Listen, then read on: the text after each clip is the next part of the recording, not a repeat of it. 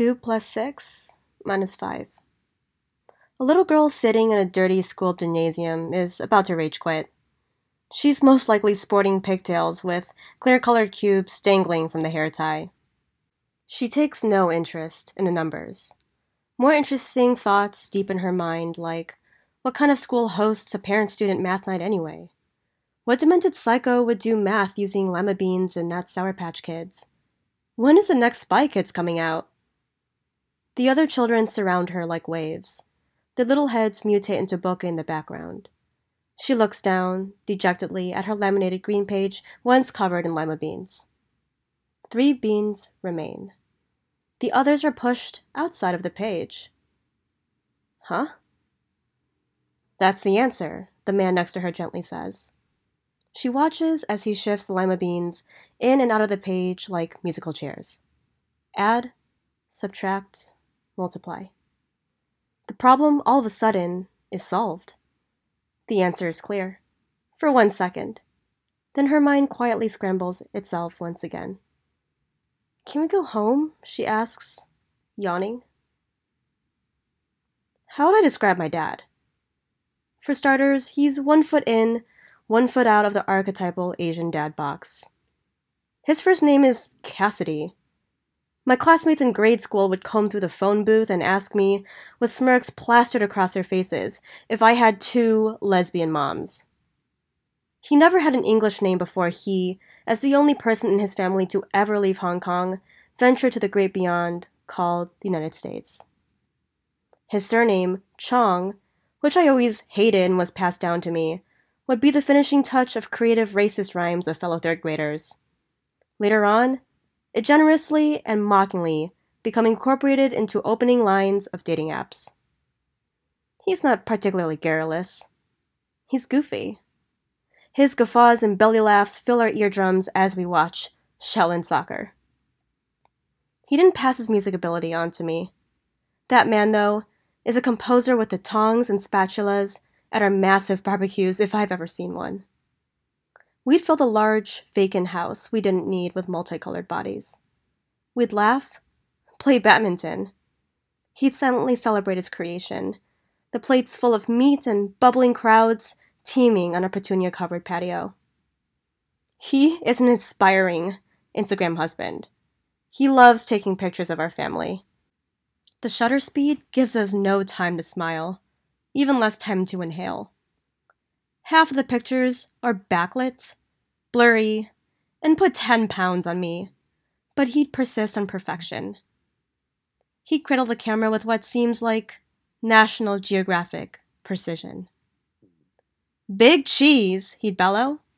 His mission was for us to crack wide smiles, even if we were in public. Especially if we were in public. I'd want to curl up and die in the spot as I hear people around us snicker. He'd also never consider getting me a dog, no matter how much I begged.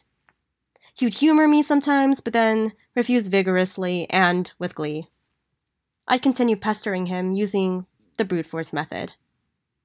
Our go-to greeting on Facebook Messenger while I was in college became, "Morning, can I have a dog?" Or, "My grade's in, where's my dog?" At the nose tip of dawn, I'd hear yelling duels in the kitchen about how risk-averse he is with money. My mother's frustrated chatter about how he sold her stocks without asking her would ring throughout the night. On one hand, it seems entirely in line with his character.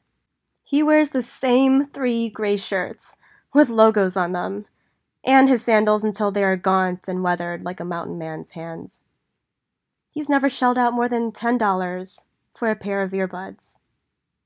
But at a Korean barbecue restaurant with family friends, he'd wait until the other father goes to the bathroom. He'd saunter up to the waitress and place the bill in her hands, covering the triple digits with his thumbs. "For everyone," he'd say. Looking at the way that girls typically interacted with their fathers compared to myself was, well, night and day. We'd go to these zany daddy-daughter dances for Girl Scouts. I imagined that these functions were more or less a caricature of what the Girl Scouts of America organization wanted for their sweet daughters. So, being roped into these functions, to my mother's great thrill. I'd make do with what I had. And that usually meant copying a truly absurd cowgirl hat, fringed shoulder pads, and a skirt, looking like a Kmart version of Toy Story's Jessie. The other Girl Scout troop members and I were like oil and water, to my mother's chagrin. She, understandably, wanted me to have buddies, so she relentlessly set up playdates left and right, with the vigor of a receptionist on Adderall. One-on-one, I'd hang out just to pretend that I liked clothes and American Girls and other stuff that normal girls liked, willing to break up with my lonesomeness for an hour or so. My father, though? He never put much stock into my social interactions. It never perturbed him when I hung out in the corner while the other girls chatted. For that reason, I surprisingly enjoyed these ridiculous, over-decorated dances where suburban moms temporarily spent more effort on party favors than on their blogs about good patio chairs.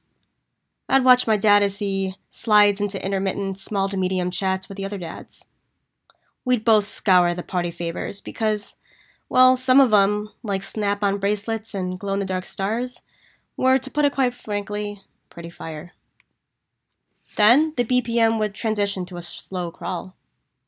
I'd survey the room and see daughters wrapping their arms around their dad dearests everywhere. It's a Girl Scout tradition, where the daughter steps on her father's shoes and sways. You could have sliced the awkward tension around us with a knife. I mutter a middle school version of "fuck it" underneath my breath. I awkwardly balance on the tips of his loafers. I fall off. I try again. I would have rather leapt into a pile of lava than engage in any sort of physical affection with someone who I could not remember when I last hugged. "Come here," he finally exclaims. It sounds exactly like the Big Cheese voice. My father puts my hands in his, and the balls of my feet stop feeling like eggshells about to crack. We mimic the rest of the pairs in the gymnasium. We fluctuate into nightfall. He never taught me a single word in Cantonese, his native tongue. To this day, I still don't know why. Every Asian mother in Naperville who has a pulse has signed up their child for Mandarin Chinese school. My parents follow suit. Upon arriving in class, I feel cult-like vibes from the teacher. My other friend who joins and I promptly get busted for note passing within the first few hours of class. Chinese school becomes my biggest nightmare. My father plucks me out of a Big Lots next door once during a session. I am playing hooky. I am caught red-handed looking at inappropriate Sesame Street greeting cards and Cool Ranch Doritos. He escorts me out and I defiantly march to the vehicle like a prisoner of war. My father blocks me before I open the door. "We're not going to sign you up again if you're not going to appreciate what we do for you," he says. I almost don't recognize his cold eyes. His tone is flat, unamused. His brows are coiffed, ready to pounce and veto my next move. As I get older, he goes from good cop and messenger pigeon to being putty molded into my mother's minion, who carries out her evil deeds. And when I say evil deeds, I mean enforcing my groundings, or in a way that comically feeds into stereotypes, telling her the truth about how much piano I actually play when she's out. Told you so. Or the dreaded, "wait till your mother gets home." It's a phrase I fear more than the idea of bypass surgery. He could detect malingering to avoid Sunday school from 40 miles away. He bugs my laptop to take periodic screenshots of my social media, installs a camera in our house office, and downloads the new addition to the App Store, Find My Friends. Possibly the most invasive, uncalled-for invention, so he can track my whereabouts. I have since reverted this opinion. My friends and I now religiously use it to locate each other at Dolores Park when we're sloshed. My parents now know if I'm really spending the night at Rachel's house, which is massively inconvenient for me when I am clowning around with my ex-boyfriend, who is admittedly the worst person I have ever met. But hindsight's 20/20. Even worse, They'd dial Rachel's parents, who will not do me any solids. And my interactions with my dad start edging into transactional territory. While girls would send texts to their fathers about their day, I would hit mine up about pre-algebra, trig, calculus. I would sit in the back of a calculus class and feel my eyes molt. I'd watch my professor as she blazes through projector sheets like dirty underwear. I'd squint my eyes. It looks like the Webdings font is scribbled all over the sheets. One day, I return home and fling my worksheets and textbooks onto the office table. They lay there, sprawled and powerless. My dad paces back and forth. He assesses the squiggles and lines that look like what someone would scratch into wood if they wanted to summon demons. After a pause that seems like 2 years, he shakes his head. I don't understand this math anymore, he says. His voice teems with frustration.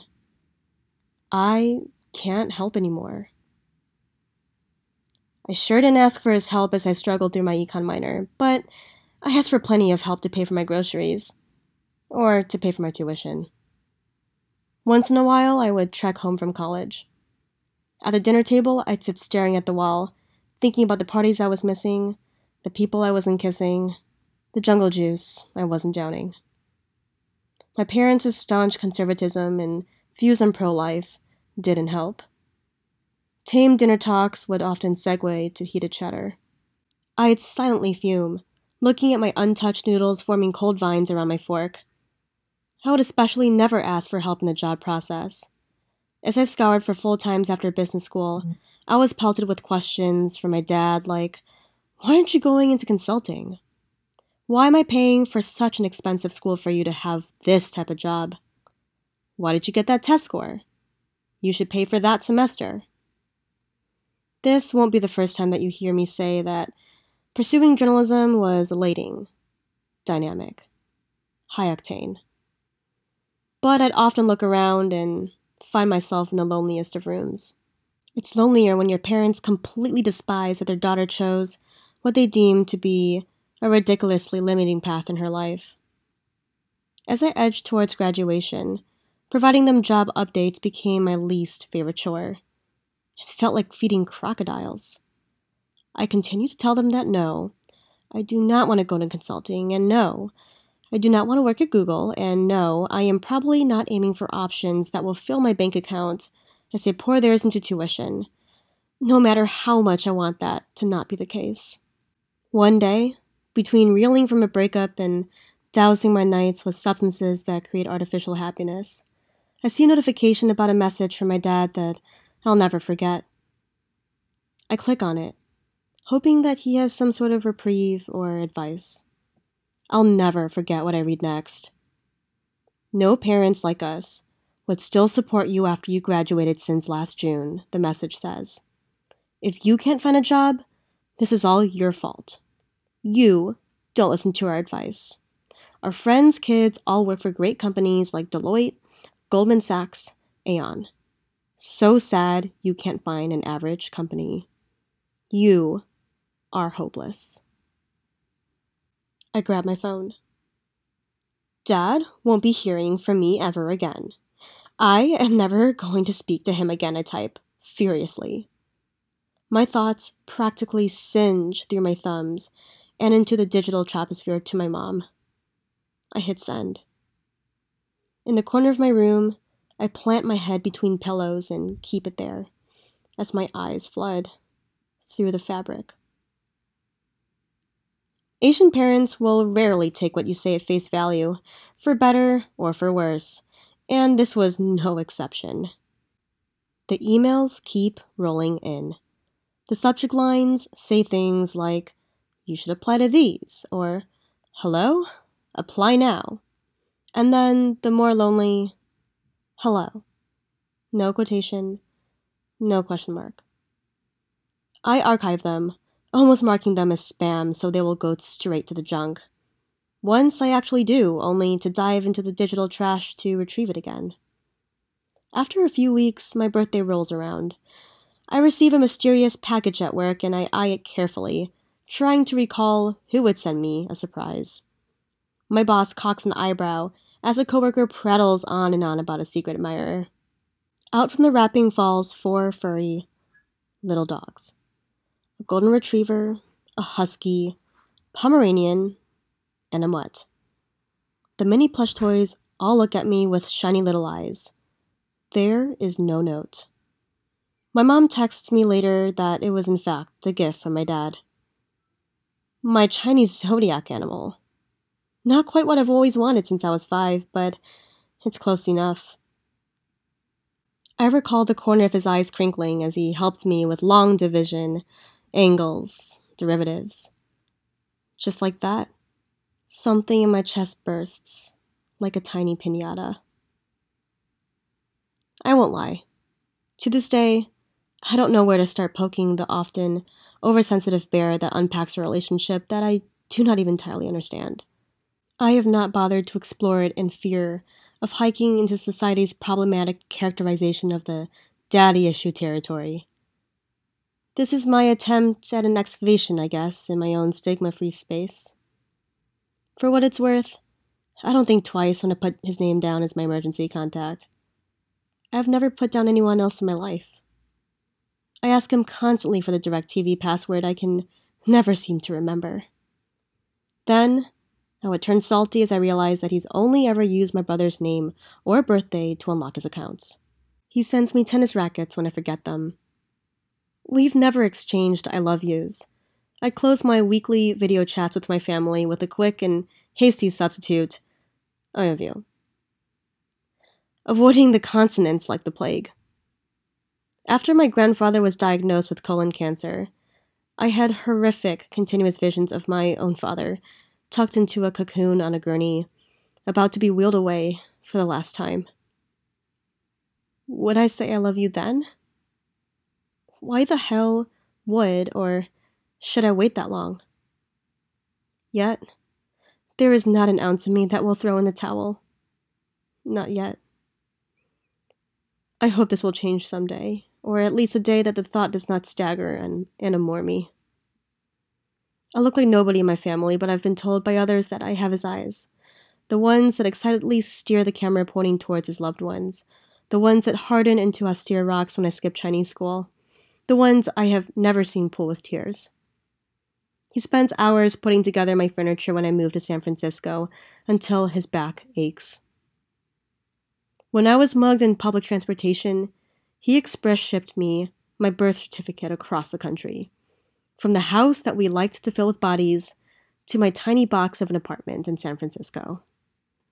I know he'd express ship himself through the circumference of the earth for his family. No questions asked. I don't know who I'd want to attend a dance more with, looking completely preposterous. A good gift is a dog you've wanted since you were 5. It's also love from a father that you've needed all your life.